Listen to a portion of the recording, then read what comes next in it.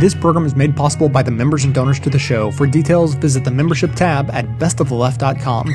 Now, welcome to the award-winning Best of the Left podcast with clips today from The Majority Report, The David Pakman Show, The Progressive, The Daily Show, The Young Turks, The Onion Radio News, and The Colbert Report, with a bonus video clip for our Apple iOS and Android app users, also from The Colbert Report.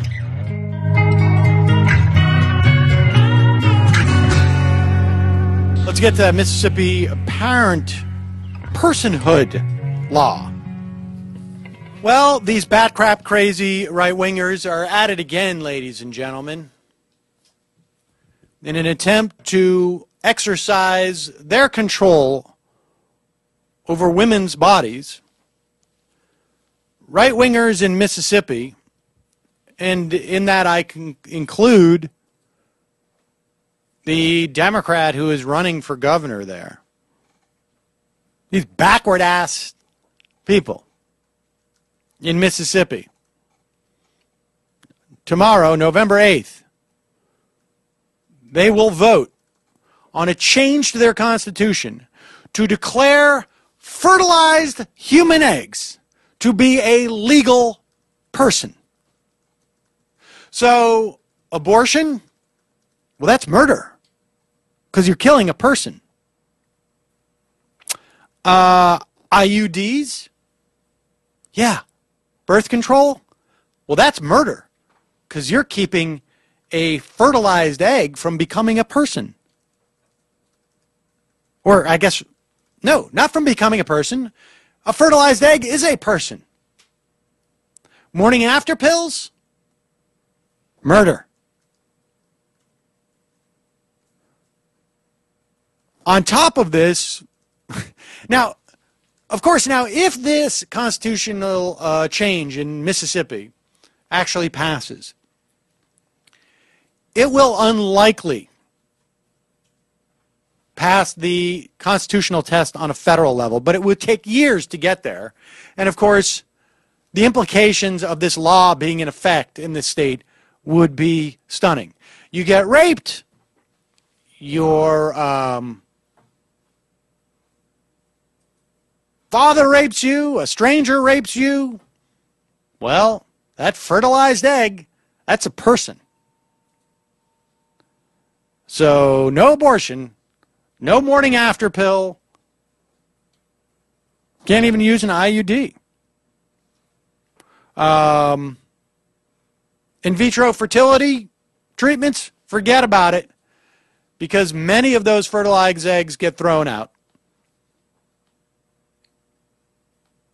The person or persons shall include every human being from the moment of fertilization, cloning, or the functional equivalent thereof. Now, here's the best part about this, and we've talked about this, and I can't remember if it's blastuli or whatever the physiological term is. That's not necessarily my wheelhouse. But this piece mentioned this, but hopefully everyone knows this.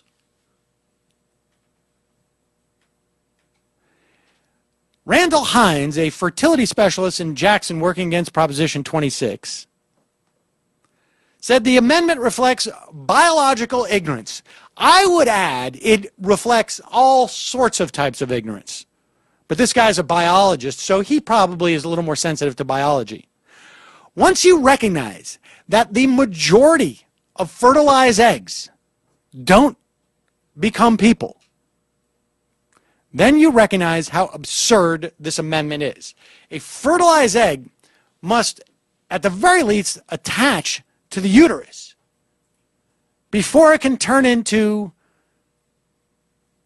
an embryo, and then a fetus, and then get born and become a person. So every time, if these are people, persons, these fertilized eggs, every time a woman has her dirty time, as these people would call it, every time we should be stoning women, according to the Bible, when they have their dirty time, we take them far away from where people live, and we stone them, I think it is, right? Or do they just have to live out in the woods for 2 weeks. I can't remember exactly but it's in there, and we should be following it, obviously. We also need to have mass funerals, because you could have hundreds of these persons dying every month just based on one woman. And I mean, what other rights? I mean, do I get to declare a dependent? If I live in Mississippi and I have a responsible I have all these persons that I got to deal with, who presumably are my dependents, do I get to write them off for tax purposes? The difference between being a person and being human life or human life form is birth. When you are living on your own, outside of the necessity of a placenta, then you're a person. Prior to that, you are potentially a person. But I mean, why stop at fertilized eggs? Why don't we protect eggs and semen? Matt's going like, no, please, no. This is just ridiculous, and I hope the people in Mississippi are smart enough to vote this down. And this is going to come as a shock to you. Right now, it's 45% of voters support the insane personhood amendment. 44 oppose. 11% of voters are still undecided. Men support it at a 48-42 rate. Whites 54-37. Republicans 65-28%. Women 42 for, 46 against. African Americans 26 for, 59 against. And Democrats 23 support, 61 oppose, and independents oppose it at 35-51. What a surprise at all those white men in Mississippi. Surprise, surprise. Good luck to you, morons. Guess we got to give out Social Security numbers too, right? All those. Yeah, we're gonna numbers. We're gonna need some more numbers.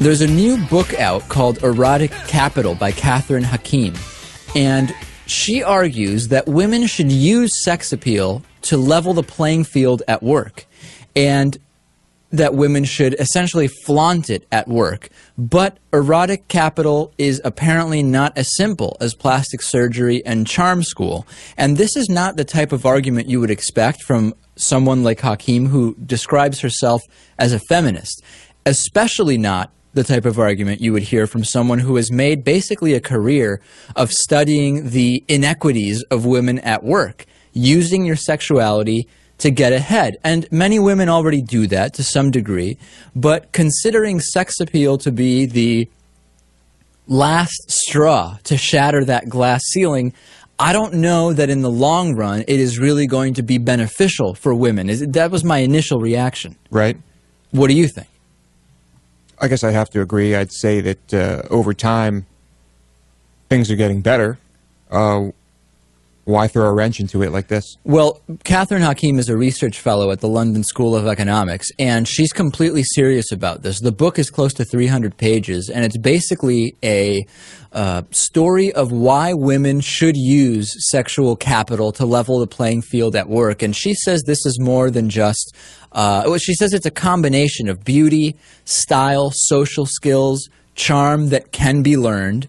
And she says if this may mean you have to spend a lot of money on brand name clothes, this may mean you need to diet, you need to exercise, that nobody wants to hire the overweight, so that as sad as it is, you need to play the game. And if you want to get ahead and leverage erotic capital, you need to diet, you need to exercise. You might need to tan, you might need hair dye, maybe you need cosmetic surgery. And that these are all necessary evils if you want to make it to the top. Now, on one hand, when I was looking through this, I said to myself, it's almost being written like people are forgetting that there's a preference for attractive women, right? And I don't think anybody's forgetting that. Right.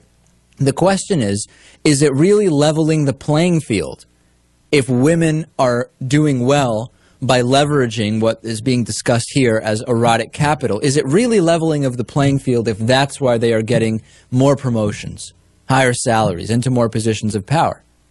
Let me ask you this. I mean, is the idea that this is a means to an end, that by doing this for a certain amount of time, women will be in positions of power where the system will be different and they won't any longer have to do this? That's the question. Is it going to be, if this works, if women level the playing field successfully in the short or medium term by leveraging erotic capital, is it going to make it such that then, because there will be so many women in power, this is no longer an issue? I completely disagree. I think women in power who get into power as a result of using erotic capital are going to be making decisions along the same lines that they are being made now by men in this framework. In other words, those women who get into power by using erotic capital are going to use the same parameters of style, attractiveness, etc., to make their promotion, hiring, salary decisions. That's not going to be true in every case. Not in every case, but on the whole, I don't think it will really level the playing field. I'd imagine in this book she has some type of poll or study on attractive women and pay, salaries, positions of power. Is there any of that? There is a beauty premium. It's been well documented, but not only do attractive women face, have certain positive aspects, or rather certain easier times with certain things at work in terms of negotiating salary. We don't have to go through it. But they are also often resented by colleagues and viewed as less intelligent or vain. And let's be honest, who really wants to be wondering all the time, did I really deserve the raise or promotion or recognition, or was it based on my looks? Maybe if you follow this book, clearly you don't care. Maybe Catherine Hakim is saying, use it because you're able to use it. I don't know. For the sake of discussion, what would happen if a buff, handsome man came dressed into work with muscle shirts and tight pants in an office mostly with women? I mean, let's reverse it. I think most people would just assume the guy was gay. I think actually that's what happened. I don't think it would have the same effect. Or deem it unprofessional and unnecessary. You think? One of the two. I don't know that a reversal on this one, from male to female, really gets us any further because in thinking about it, because I think it would just be seen completely different. True, but the same attractiveness rule applies. The same attractiveness rule applies. Yeah, you're not going to be worse off if you're more attractive, even as a man. Right. We're throwing down our push brooms. We're hanging up our apron ties. We're coming from our back roads, out of the fields and the factory lines. I hope you enjoyed this show, but also consider it a valuable tool for not only aggregating, but more importantly, amplifying our view of progressive politics in the world. So if that's true, I ask you to support this work by becoming a member of the show at whatever level you're able, as anything from a basic leftist up through the ranks of socialist, communist, Satanist, or even the most reviled level of support, George Soros. I produce 11 episodes a month of fearless coverage on all the hot-button issues we face, maintaining a rock-solid schedule. So if that sounds worth supporting, please consider signing up to donate as little as $5 a month or even $55 a year. Members also gain access to bonus audio and video content that doesn't make it into the show itself. So for a concrete way to support a strong progressive voice, please visit the membership tab at bestoftheleft.com.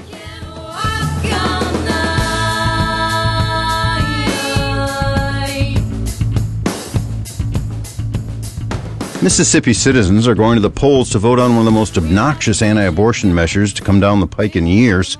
This one would amend the state constitution to define a person at the moment of fertilization. This obviously would ban abortion outright and make it equivalent to murder.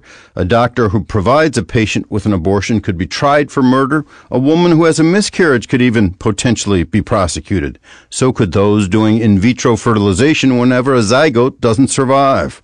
On top of all that, the Mississippi measure would also ban many forms of birth control, including the pill.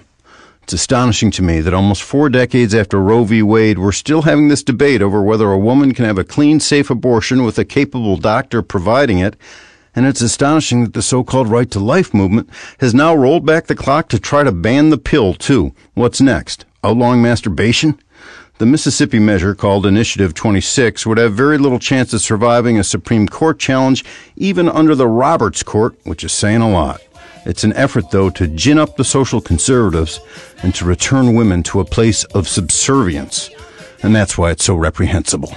I'm Matt Rothschild, and that's how I see it.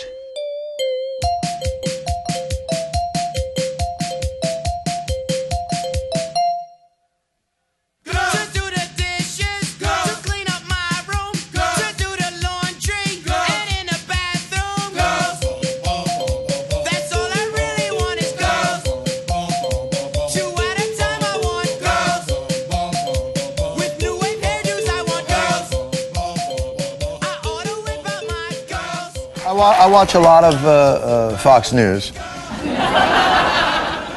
because I hate my own head. But my favorite Fox News personality, and this is true, hands down, Megyn Kelly. The host of America Live, it runs in the afternoons, and Megyn went on maternity leave 3.5 months ago, and Fox tried to pull a fast one, replacing her with this lady for a little bit, and then, in some cases, this other lady. Come on, Fox, you think you can sneak just any pretty blonde lady into Megyn Kelly's chair and we won't notice? All right, it did take me a couple days to notice. By the way, I happen to know it isn't Anchor Lady harvest season until October. Well, good news, my friends. Megyn Kelly back in the studio this week. New hairdo with the same take no prisoners attitude. Maternity leave? Watch your take on this talk radio host who had the nerve to make a crack about her while she was off the air. Here's what you said on your radio show. Stand by. Megan's still on maternity leave, right? Yeah. What do you mean? You complaining? She's bonding with her baby. What a racket that is. I mean, men don't get to bond. What a racket? Well, how much time does she get off to have to she have Probably the baby? 3 months. Would you care to explain those remarks, Mr. Gallagher? Maternity leave? It's a racket? Well, are you going to disagree that there is a... Now, again, I'm on my you're knees standing by. Are you doubling down? Apology. No. Are you not taking those remarks back? Is maternity leave, according to you, a racket? How is it a racket? Does it make you laugh? Is my special bond with my baby here to amuse you? You tell me how it's like a racket. You son of a bitch! How is my maternity leave a racket? My wife? No. Different movie. Megyn Kelly is badass. That guy was calling maternity leave a racket. He was saying that women shouldn't get paid for, and Megyn Kelly was just like, rah, never get between a mama grizzly and her maternity leave. She's making quite a spirited argument that workers are entitled to certain benefits and that society has an interest in protecting these benefits, which is great and really weird. Wait, because that's not the Fox Megyn Kelly that I thought I knew. Do you think that there's getting the tentacles that government has placed into our lives out? Are we just stuck with these massive entitlement programs that we have now? She used to hate entitlement programs, mandated benefits and things like that. See if you can spot the difference between Megyn Kelly coming off of maternity leave and some of her earlier work. What is it about getting pregnant and carrying a baby 9 months that you don't think deserves a few months off so bonding and recovery can take place? The entitlement, that sense of entitlement, they've been built into the cake. They're in the system. And so to try to take them away now, it's like trying to take Social Security away. Once Very it's in, tough. how do you get rid of it? The United States is the only advanced country that doesn't require paid leave. Free market should dictate. The free market should guide. That's the way it works in American society. If anything, the United States is in the dark ages when it comes to maternity leave. A lot of our viewers don't see it that way. They see it as the first step towards socialism. They see it as the creation of a welfare state. Well, do men get maternity leave, Megyn? I can't believe I'm asking you this. Guess what, honey? They do. Yes, they do. It's called the Family Family Medical Leave Act. If men would like to take 3 months off to go take care of their newborn baby, they can. Correct me if I'm wrong, Lee, but don't they call it maternity leave for a reason? How is it discriminatory to give less time to the man who didn't have the baby?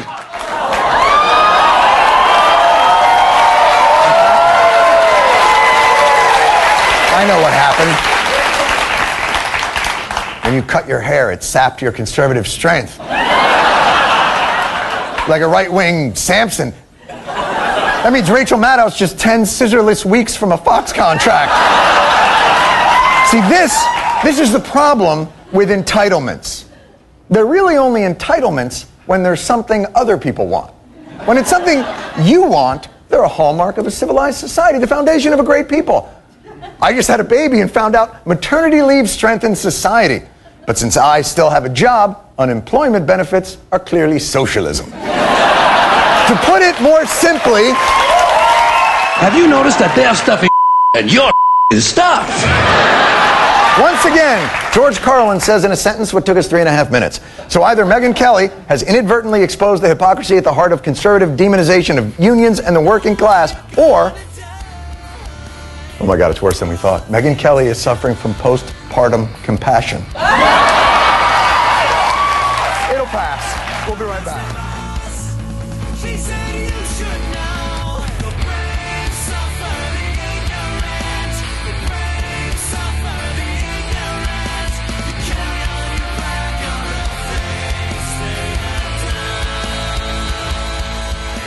The mission of this show is to aggregate and amplify the best voices of the truly liberal media, and now you can play a critical role in helping fulfill that mission. I pick out the best clips I hear to share with you, and now you can do just the same thing extremely easily. Now available at bestoftheleft.com, each clip I play is made available individually with simple buttons that allow you to share your favorites on your networks through Facebook, Twitter, by email, and beyond. By myself, I can amplify this content to thousands of people, but collectively, we have the potential to reach millions. No kidding. Become your own media activist by taking 1 minute to share your favorite content a couple of days each week, help more people plug into the truly liberal media, and be an integral part of this extremely virtuous cycle. Thanks so much for your help.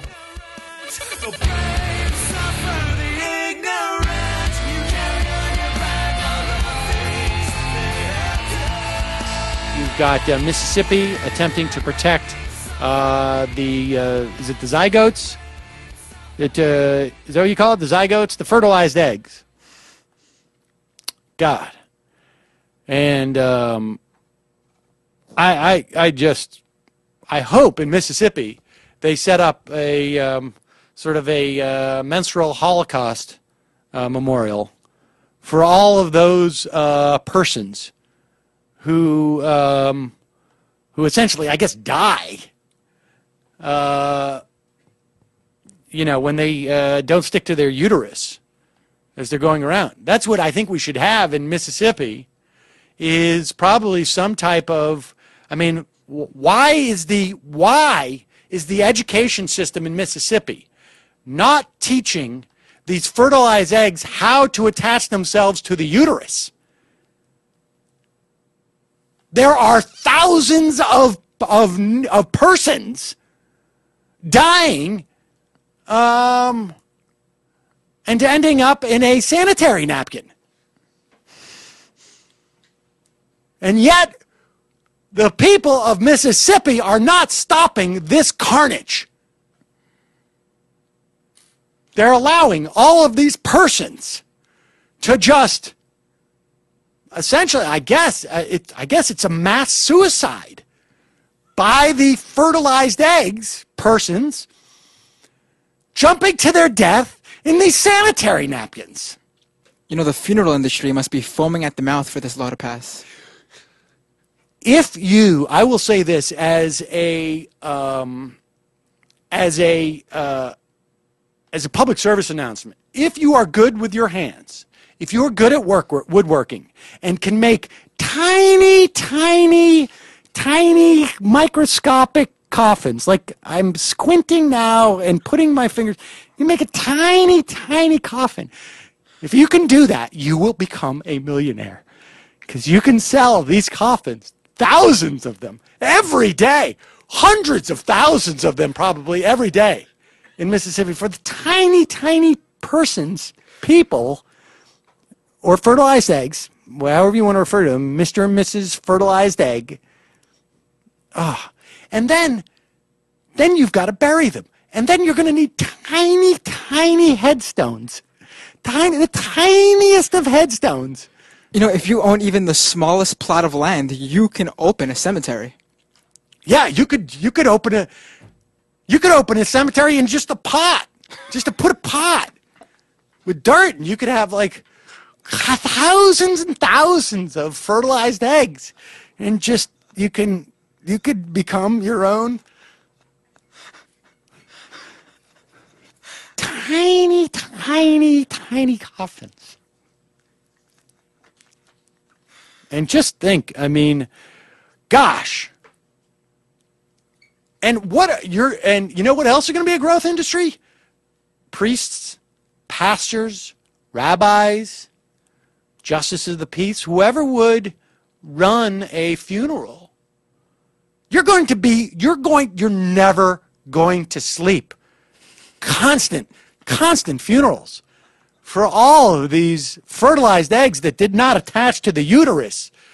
And the death of all these people / the fertilized eggs that did not attach to the uterus. It's just, God, the carnage. It's just like millions of Hindenburgs every time a woman heads to the bathroom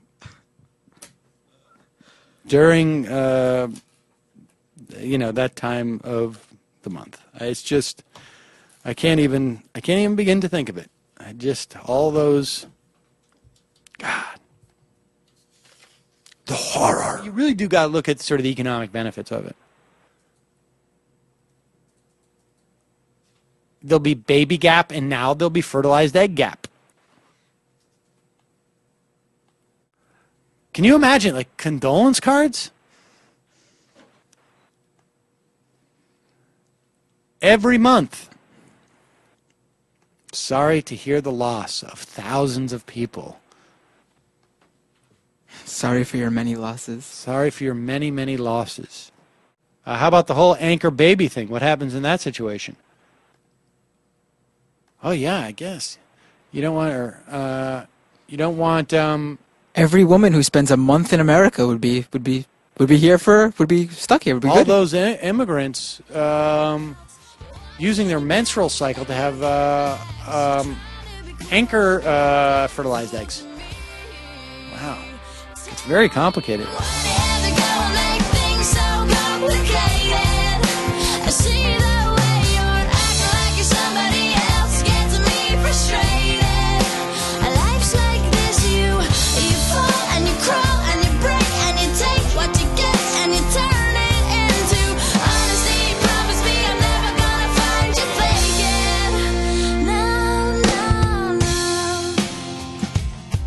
New York City will mandate their sex education. What they're planning on doing is offering a comprehensive sex ed curriculum to students in either 6th or 7th grade, and then again in either 9th or 10th grade. And as I mentioned, it is comprehensive, meaning that they're going to focus on contraception. They're also going to talk about abstinence a little bit, but not abstinence as in wait until you're married, abstain until you are ready to have sex. They're also going to talk about STDs, AIDS, all of that, okay? Basically, equip these students with as much knowledge as possible regarding sex so they know what to do when they are ready to experiment. Can I already throw in something just from the point that's always said in the sex ed is they want to teach them how to wait or abstain until they're ready. Right. How is that taught? So if you especially if you're doing it in a classroom in an educational environment, how do you teach a kid when they're ready if it's different for every kid? And their circumstance and whatever they feel, and if they're making a wrong decision, even if it's something that's just based on the person they're involved with, it's just that's the only odd part. I feel like that's a throwaway line. They basically to tell people we're teaching them to wait until they're ready. What does that mean? I think that in terms of girls, the most important thing that you can do is tell them that they don't need to give into pressure. right? And that was something that was actually taught to me when I was in school. We had comprehensive sex ed. I went to a total hippie school, which I loved. But they taught us everything, right? And I remember one of the things that really stood out to me as like a 6th grader was the health teacher telling us as women, or little girls basically, that, you know, you are going to go through much of middle school and high school. Boys are going to try to pressure you into having sex. They're going to make you feel like a horrible person, and they're going to call you names like prude. But if you're called a prude, you're not a bad person. Don't buy into it. You know, just do it when you're ready. Women. And a lot of girls give into that pressure because they don't know better. Prude, for some reason, has this like negative connotation. Prude's a great word. Okay, prude is wonderful. If someone calls you a prude, that means you're not a skank. Okay, and like don't let them put you down. And that's the other thing too. It goes both ways. Yeah, prudes, you know, fine, whatever. But then if you've had sex before and you're like, you know, 17 years old, and then they go to, oh, slut. I've always hated that. You, yeah, no, and you're not idiot. A slut so if like you've done that. Exactly. So there's always extremes, especially with kids. But I mean. Look, it is different for everyone, but the point is you tell them everything that they need to know so they decide for themselves when they're ready. Okay? If you know the likelihood of getting pregnant without using contraception, then you might hold off a little bit longer and until you know you can purchase that contraception or until you can get a hold of that contraception. It's important to tell kids to wait until they're ready. And it's not like abstain until you are in 11th grade in the middle of the second semester. That's not what they're saying. They're just saying, and it is different for everyone, okay? I know when I was in middle school, there were girls that were already having sex and they swore they were ready for it, right? All right, that's good for them. They were ready for it. And they grew up to be lovely adults. They never got pregnant, nothing like that.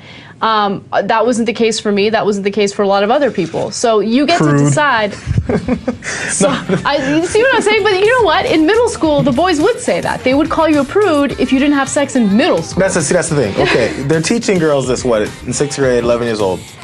Man, women are going to deal with pressure their whole life.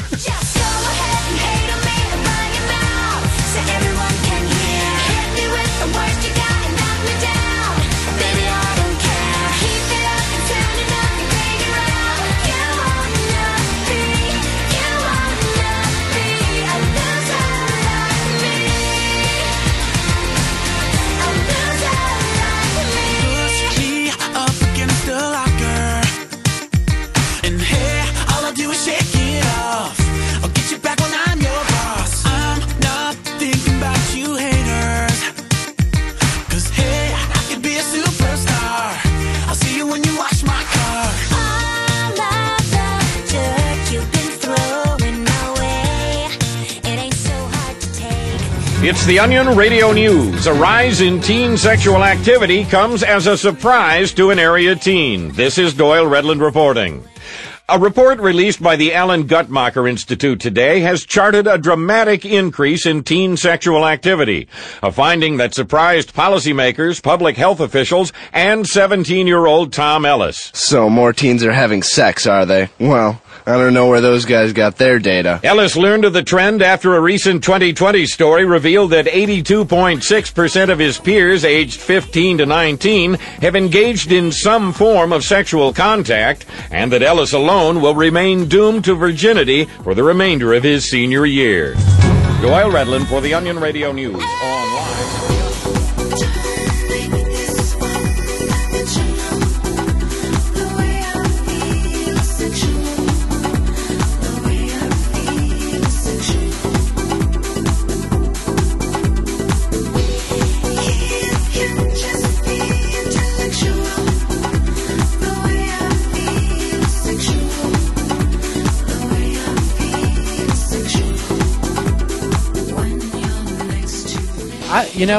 I almost think like if it wasn't for the fact that there would be so many women who would suffer, it's almost like, good, let's let Mississippi be the petri dish of stupidity.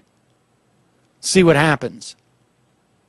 We could send all our stupid bills down there, all our inhumane things. Let's just like Mississippi, where you can torture and harass school children if you sincerely believe they deserve it, personhood begins. I really do think that to do like at conception is a little bit, at a fertilized egg is a little bit trying to have your cake and eat it too. I think it should begin as soon as the semen leaves your organ or as soon as an egg is generated. Semen's people too. Let's do that in Mississippi. What else can we do? What other laws can we use in Mississippi? Let's just make Mississippi just the petri dish for everything that is stupid and offensive, just to see what would happen. Let's get rid of also, while we're at it, let's get rid of all consumer protection and worker protection there. Okay? And child labor, we should have fertilized eggs should be legal for them to work. There's no reason why a fertilized egg or even the product of ejaculation should not have to go and work. All you hippie do-gooder lefties who say, we need to prevent these people from working. No. People should be working from the moment of conception. There are plenty of things that a fertilized egg could be doing. They can get into very tiny places. Maybe they could be fertilizing, like in our gardens. There's all sorts of things I'm sure they could be doing. Yeah, we're losing bees, so they could take over that job. They could make honey. And so we also get rid of all consumer protections so that as soon as a fertilized egg can eat, we're feeding it full of food that has been sort of unregulated and, you know, who knows what. There's a lot of interesting experiments we could do with this. And if you're a fertilized egg and you eat something that's poison in this this conservative paradise that would be Mississippi, you learn a lesson. Don't eat poisoned food anymore from that maker. And everything, it should be like 100% fracking. It should not be optional to lease your land to a fracking person. It should be required. Every fertilized egg or ejaculate should be required to have fracking on their property. And the only responsibility of the fracking company would be to guarantee to destroy your water supply. That's the only thing. And then we could just call that Mississippi. And then the good thing is that they try and do it somewhere else. We could just say, we don't want your Mississippi values here. It's an option. We should think about it. You know what we should do? Why don't we poll? Why don't we see if we can hire, I would actually spring for this poll. Let's see if we can get a reputable polling firm, just a reputable one now, and poll all the fertilized eggs to see what they think about this proposal.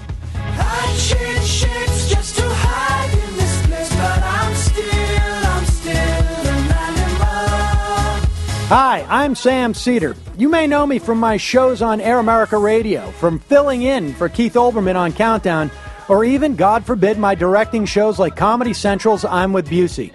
If not, you should really get to know me. Not personally, of course. I think we'd both find that uncomfortable. But if you're a fan of the best of the left like me, I think you'll enjoy my daily live show and podcast, The Majority Report, at majority.fm.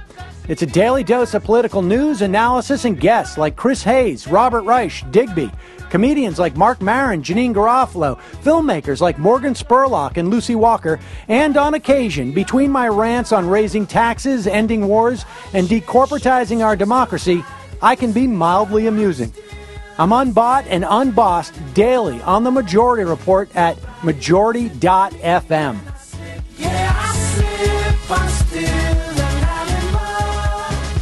My guest tonight is a feminist icon and the subject of a new HBO documentary. And it's only 75% as long as documentaries about men.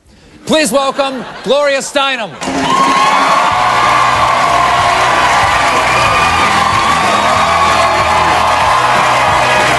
Gloria, good to see you again. How are you doing? Good, good. All right, I don't have to introduce you. You're, as I said, you're a feminist icon. No. Yes, no, you are. You're a feminist icon. There are people who wear pictures of you around their neck. But icon is really dangerous because then you get an iconoclast. You know what I mean? Oh yeah, people come tearing after you. People come attacking you for being an icon, and here we go. Okay, I'm ready. Okay. All right. This documentary, it's Gloria, in her own words. Why do you need to express yourself in your own words? Are you misinterpreted by other people? Probably, and probably that will go right on because it is in my own words, but it's just much more intimate, I think, because well, here's what happened. They asked me questions, and I tried to answer as honestly as I could, and then they created a documentary around it. So it's kind of like jumping off a cliff, and it turned out amazingly well. It's a great documentary. It really is a window into a time when sexism existed. But now everything's equal. There's Spanx for men now. There are. There's Spanx for men. Yeah, Trust me. Only certain. Where do you see the feminist movement existing now?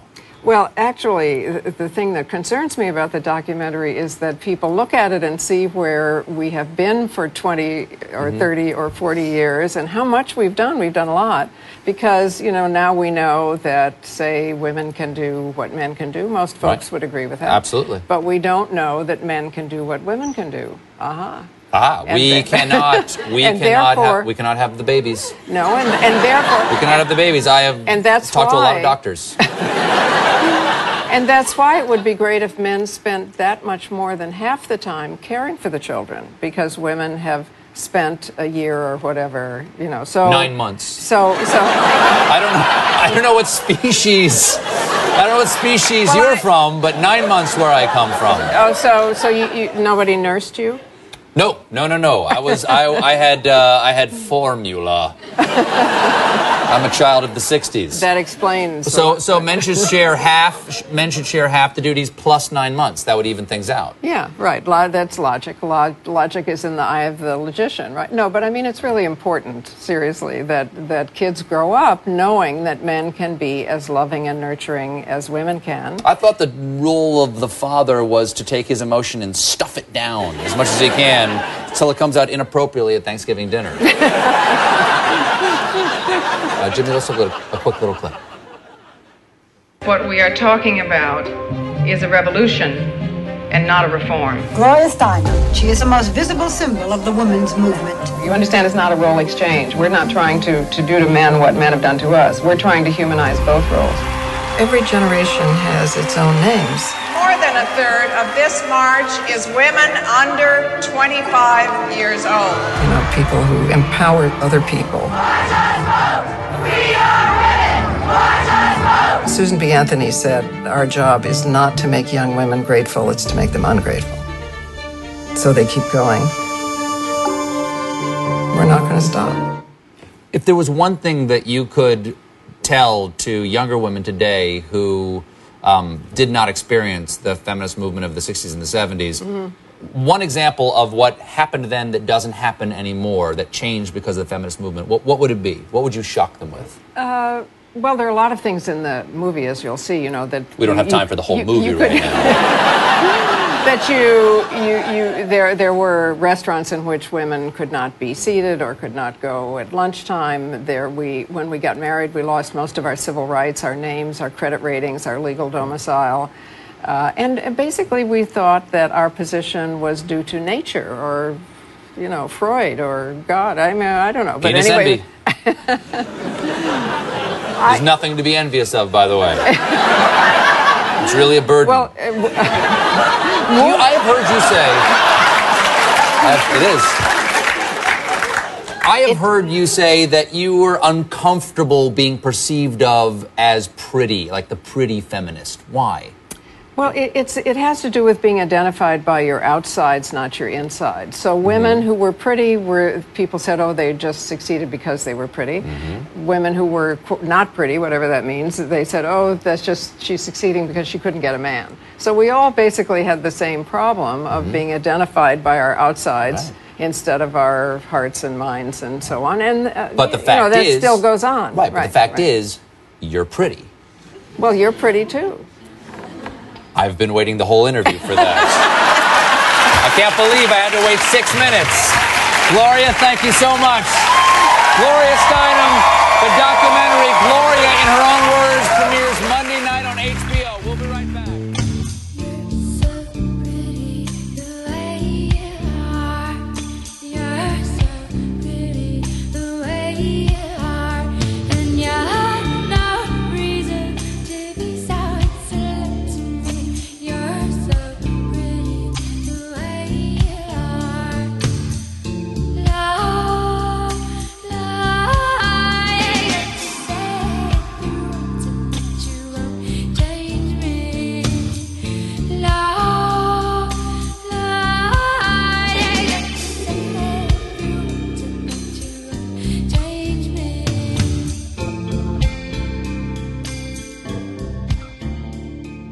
Mississippi's personhood amendment has been defeated, fortunately.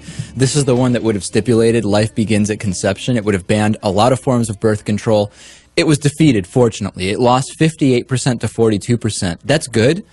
It's still shocking that close to half of people thought it was a good idea to vote yes on that. That's really the shocking thing. Right. Not a big enough margin there. No, and what's the logic? I mean, do you think it's religion why people vote this way? Because I really don't think that without having the cloud of religion over you, you would think, yeah, it's a good idea to define personhood this way. It has to be religion. I mean, I really don't think that the people pushing this in that state were arguing funding or anything like that, or talking about taxpayer dollars when it comes to health care, and this is purely a religious issue. They're obviously pro-family, and whatever that means at this point, they obviously are.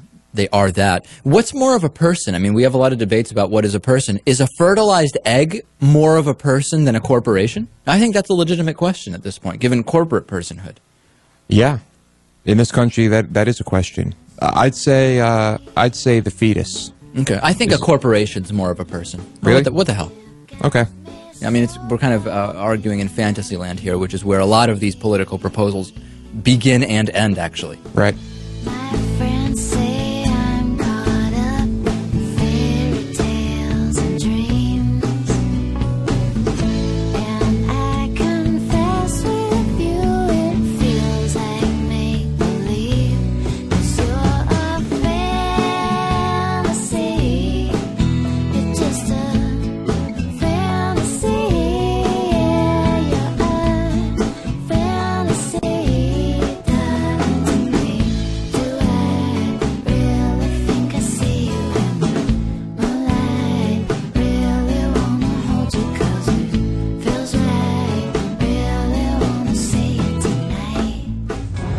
An area kindergartner tackles the shit out of his dream girl. It's the Onion Radio News. This is Doyle Redland reporting.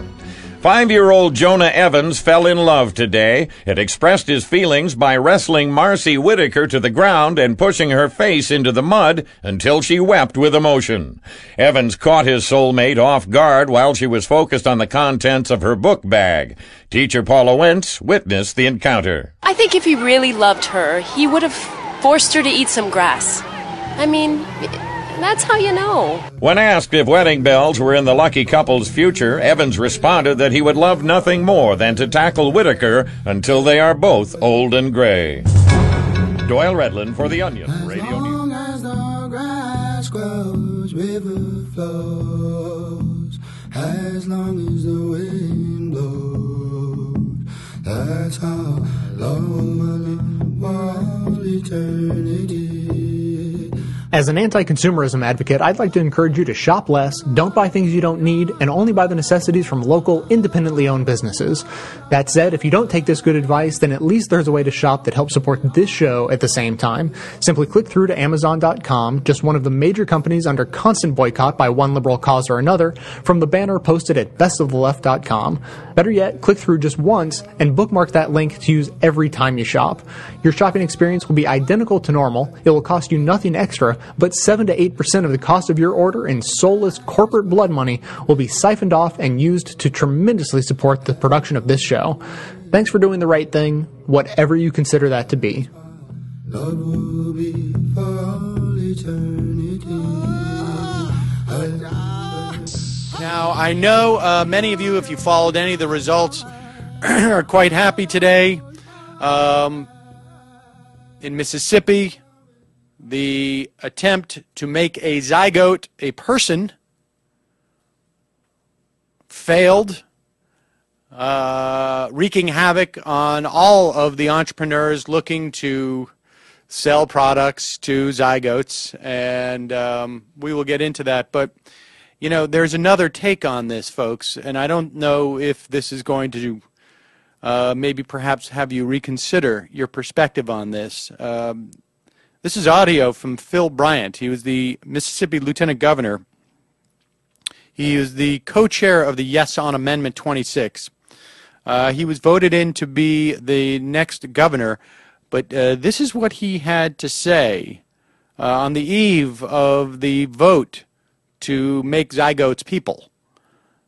And so we are making tremendous strides. Now, this is a battle of good and evil. And let's just make it plain. This the evil side, the dark side of the forces, the Satan and those that would love to continue to kill children while still in the womb are out there using every effort that they can, anything at their disposal. Now, even in these times, if you talk too much about the fact that evil does exist, people will think, oh, well, there's something wrong with him. What times are we living in when it is politically incorrect for someone to say Satan has a hand in this? And you've got to understand we've got to fight against the gates of hell to prevail here. And that's exactly what I've been saying, and I hope people will. I think when I say those things, I see people recognizing the fact that this is a biblical battle of good and evil. You know, I would suggest to the governor-elect that when he says those things, the look that he's seeing on those people's face is not one necessarily of recognition, but one where they're thinking to themselves, oh, my God, this guy's going to be our governor. Now, of course, the bad news here is that Satan won yesterday in Mississippi on this ballot measure. I don't know, but I suspect this could have implications for Christmas.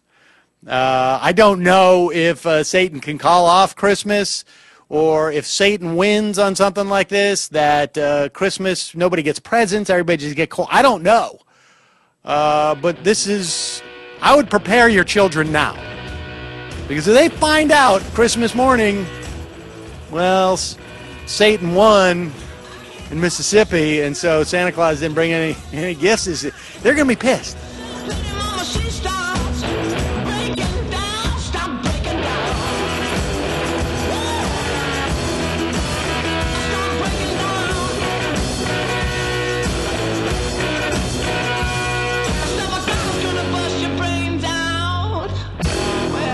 Lose your mind.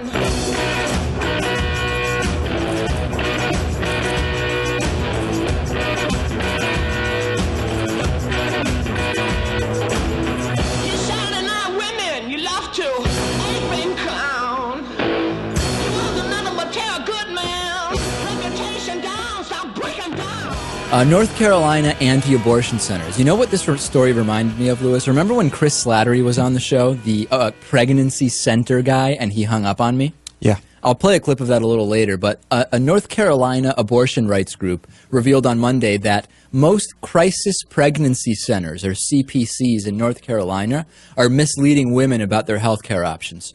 We needed a report to know that? Obviously we know that, Lewis. Mm-hmm. This is no surprise. No. And if you don't understand what I mean by this, what happens? I honestly, how do people not even know this is going on? A woman goes into one of these so-called pregnancy centers. It's not a licensed medical facility. There typically aren't doctors. They don't perform abortions. Your options there are very, very limited. The idea is for it to sound like a place where you can get health care, okay? Many times they simply delay you until it's too late to legally obtain an abortion in your state. Many times they simply talk to you about how abortion is morally wrong.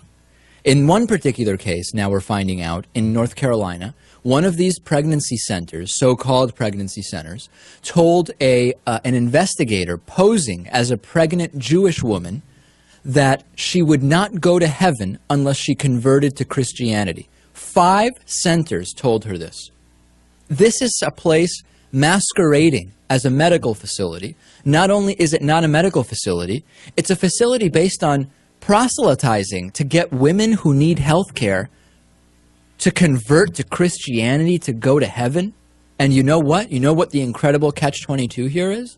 Because they actually aren't medical facilities, they're not subject to the same restrictions, and therefore it's actually harder to prosecute them or regulate them because they aren't actually medical facilities. Mm-hmm.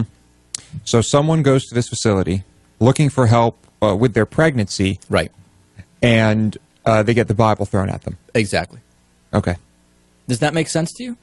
How is this legal? How is this legal? I mean, really.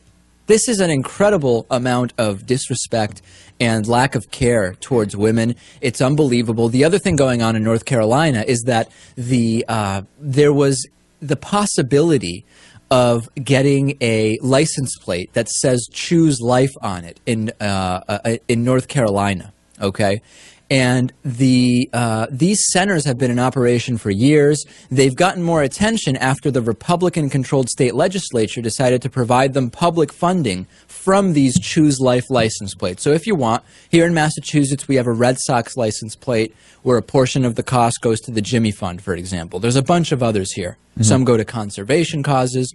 In North Carolina, you can basically give public funding through the Choose Life license plate to these anti-abortion centers, these so-called pregnancy centers. ACLU said, wait a second, if you don't have an option for a Respect Choice license plate or something else, you can't have a Choose Life license plate.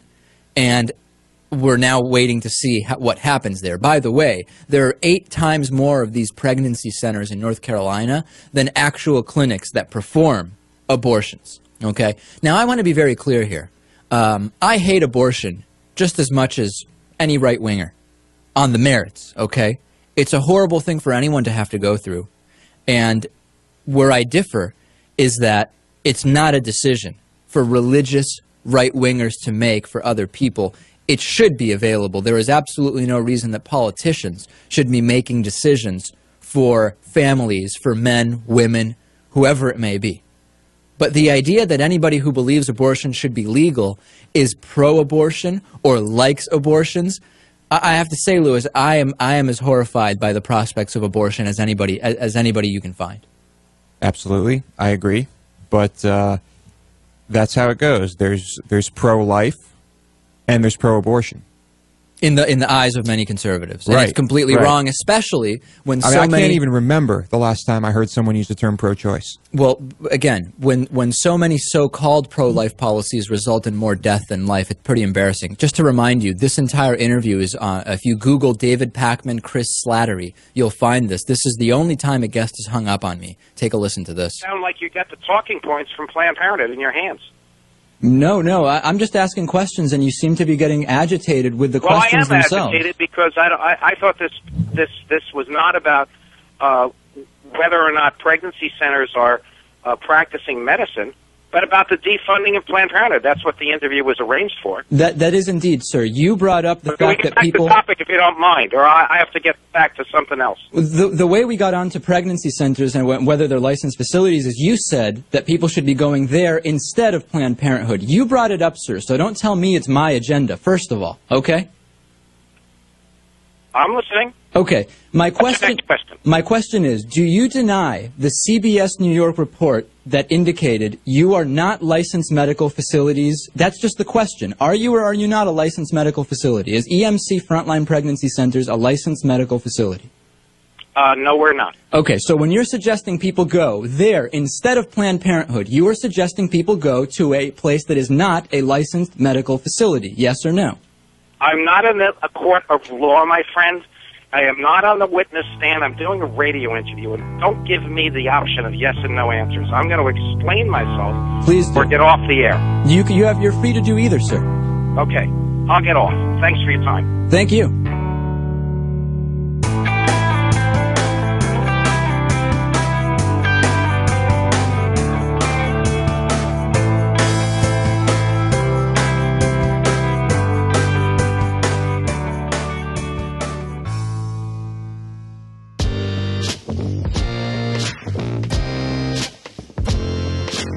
Hey Jay, this is Jeff, the South Florida policeman. I'm answering your call for police officers to call and give their opinions on the Occupy Wall Street movement.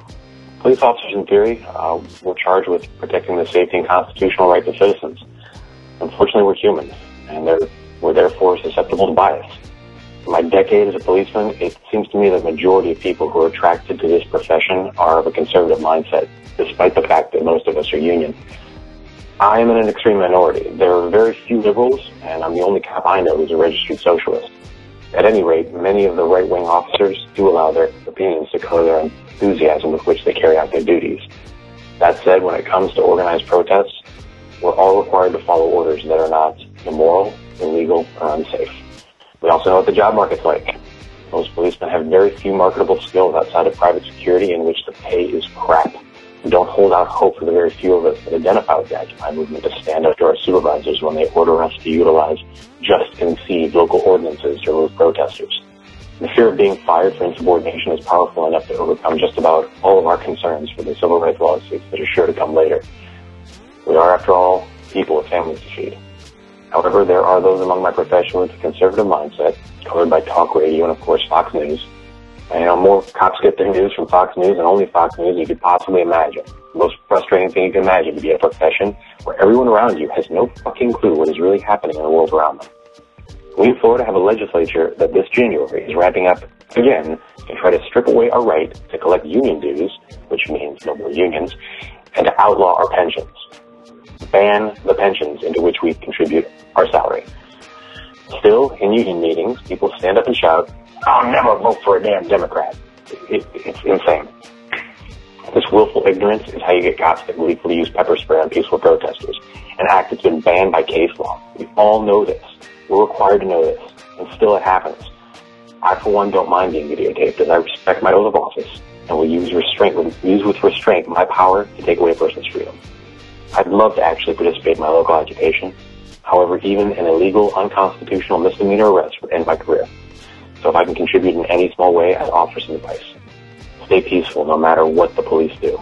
The same way I have to struggle to remain in control when a handcuffed wife beater spits in my face. I can't knock his teeth out as much as I want to. There will always be the few black bloc morons that have always stepped up when the right needs an asshole to point to represent all of us on the left. Distance yourself from them. Stop them if you can. Point them out to the police. They're a danger to this movement. In summary, please remember that most cops are just hard-working union guys that have to put food on the table like everybody else. Feel sorry for those of us who are willfully ignorant that the Occupy movement actually represents us. We're caught in the middle between the corporately owned governments for whom we work and our duty to protect civil rights, whether we know it or not.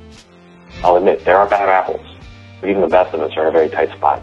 All right, man. Thanks for your time.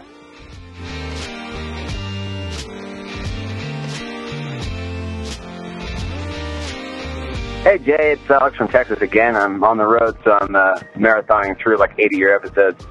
Anyway, I just want to call again because a throwaway line in one of your, from somebody in one of your Occupy Wall Street episodes kind of sparked an idea.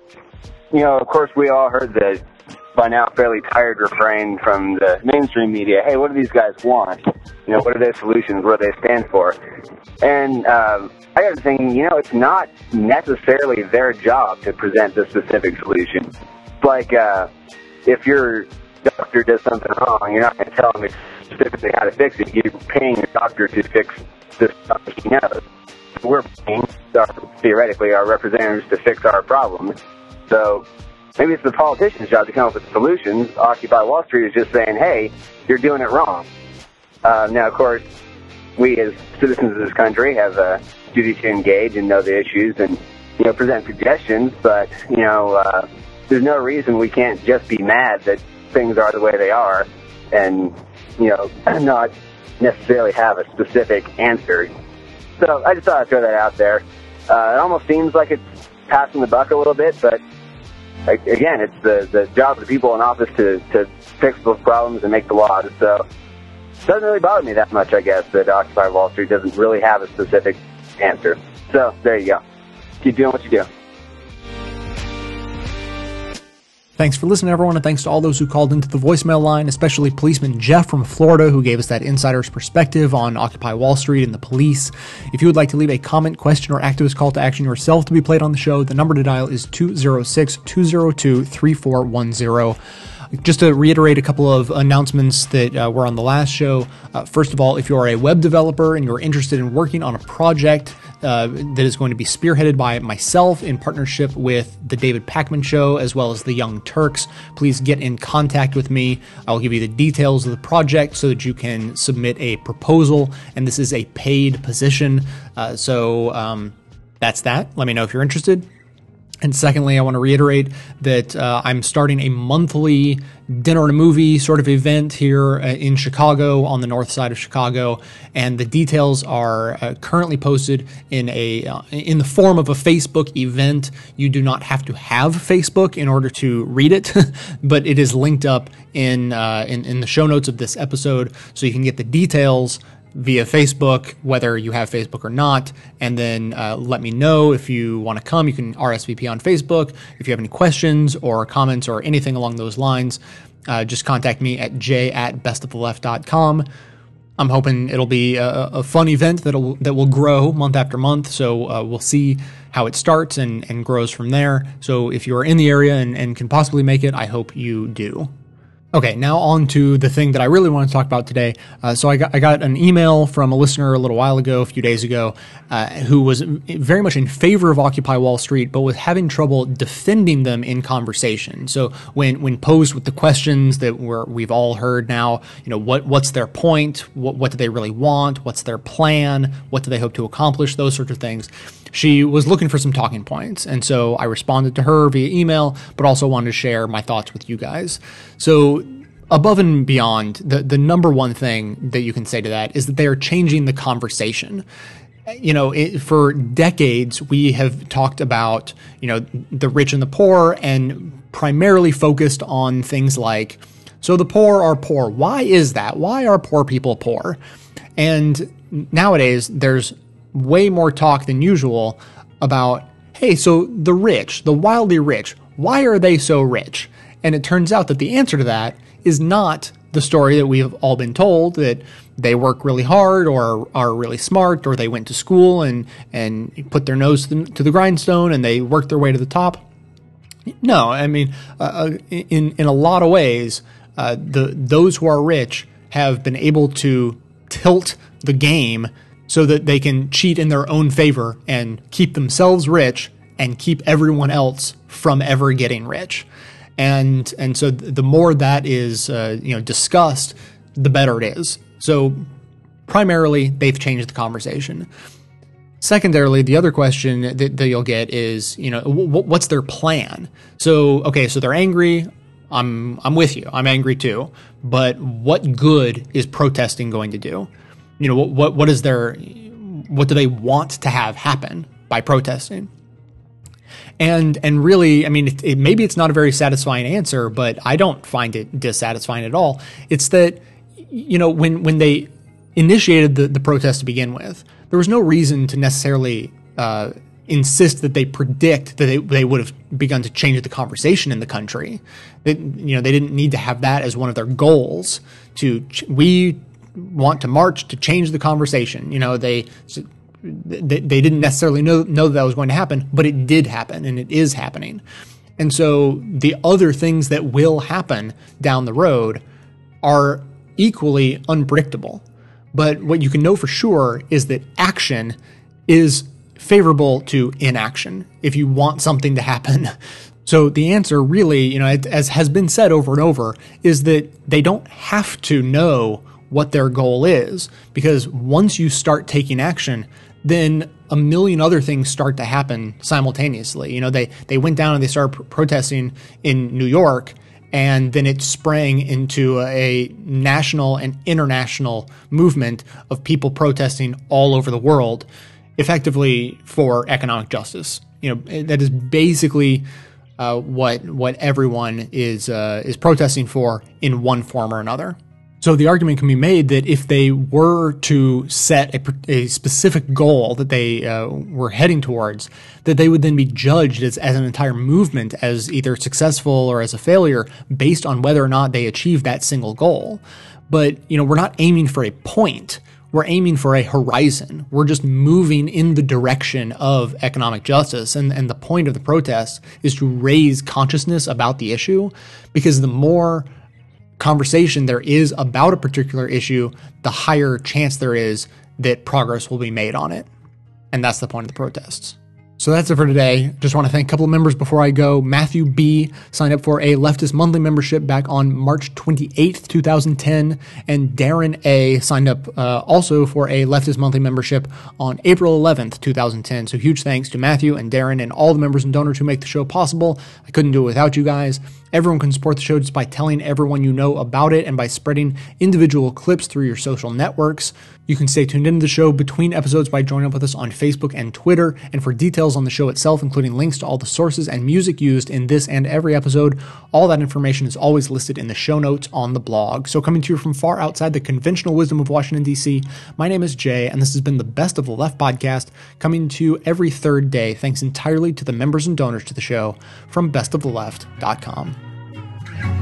Fine lines now black and white, 'cause you took apart a picture that wasn't right.